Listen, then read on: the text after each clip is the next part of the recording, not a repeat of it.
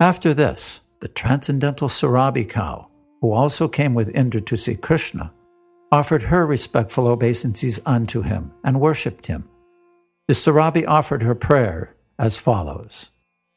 My dear Lord Krishna, you are the most powerful of all mystic yogis because you are the soul of the complete universe, and from you only all this cosmic manifestation has taken place.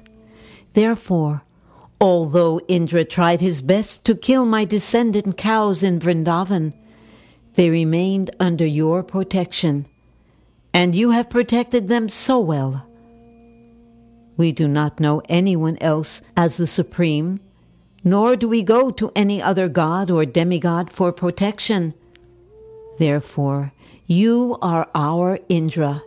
You are the Supreme Father of the whole cosmic manifestation, and you are the protector and elevator of all the cows, brahmanas, demigods, and others who are pure devotees of your lordship.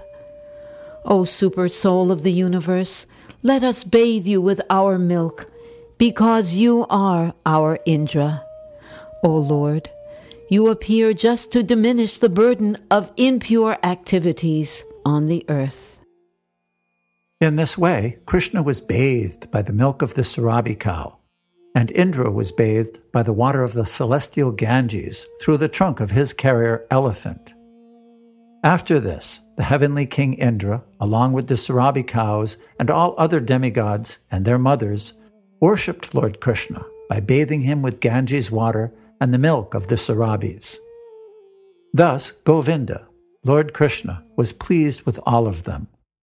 The residents of all the higher planetary systems, such as Gandharva-loka, Pitri-loka, Siddha-loka, and Charana-loka, all combined and began to glorify the Lord by chanting his holy name. Their wives and damsels began to dance with great joy. They very much satisfied the Lord by incessantly pouring flowers from the sky. When everything was very nicely and joyfully settled, the cows overflooded the surface of the earth with their milk. The water of the rivers began to flow and give nourishment to the trees, producing fruits and flowers of different colors and tastes. The trees began to pour drops of honey. The hills and mountains began to produce potent medicinal plants and valuable stones.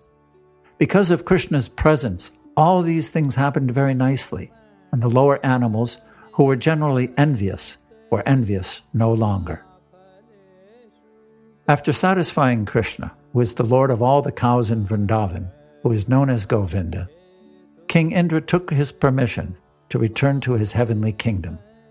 He was surrounded by all kinds of demigods who passed with him through cosmic space. This great incident is a powerful example of how Krishna consciousness can benefit the world. Even the lower animals forget their envious nature and become elevated to the qualities of the demigods. Thus ends the Bhaktivedanta purport of the 27th chapter of Krishna. Prayers by Indra, the King of Heaven.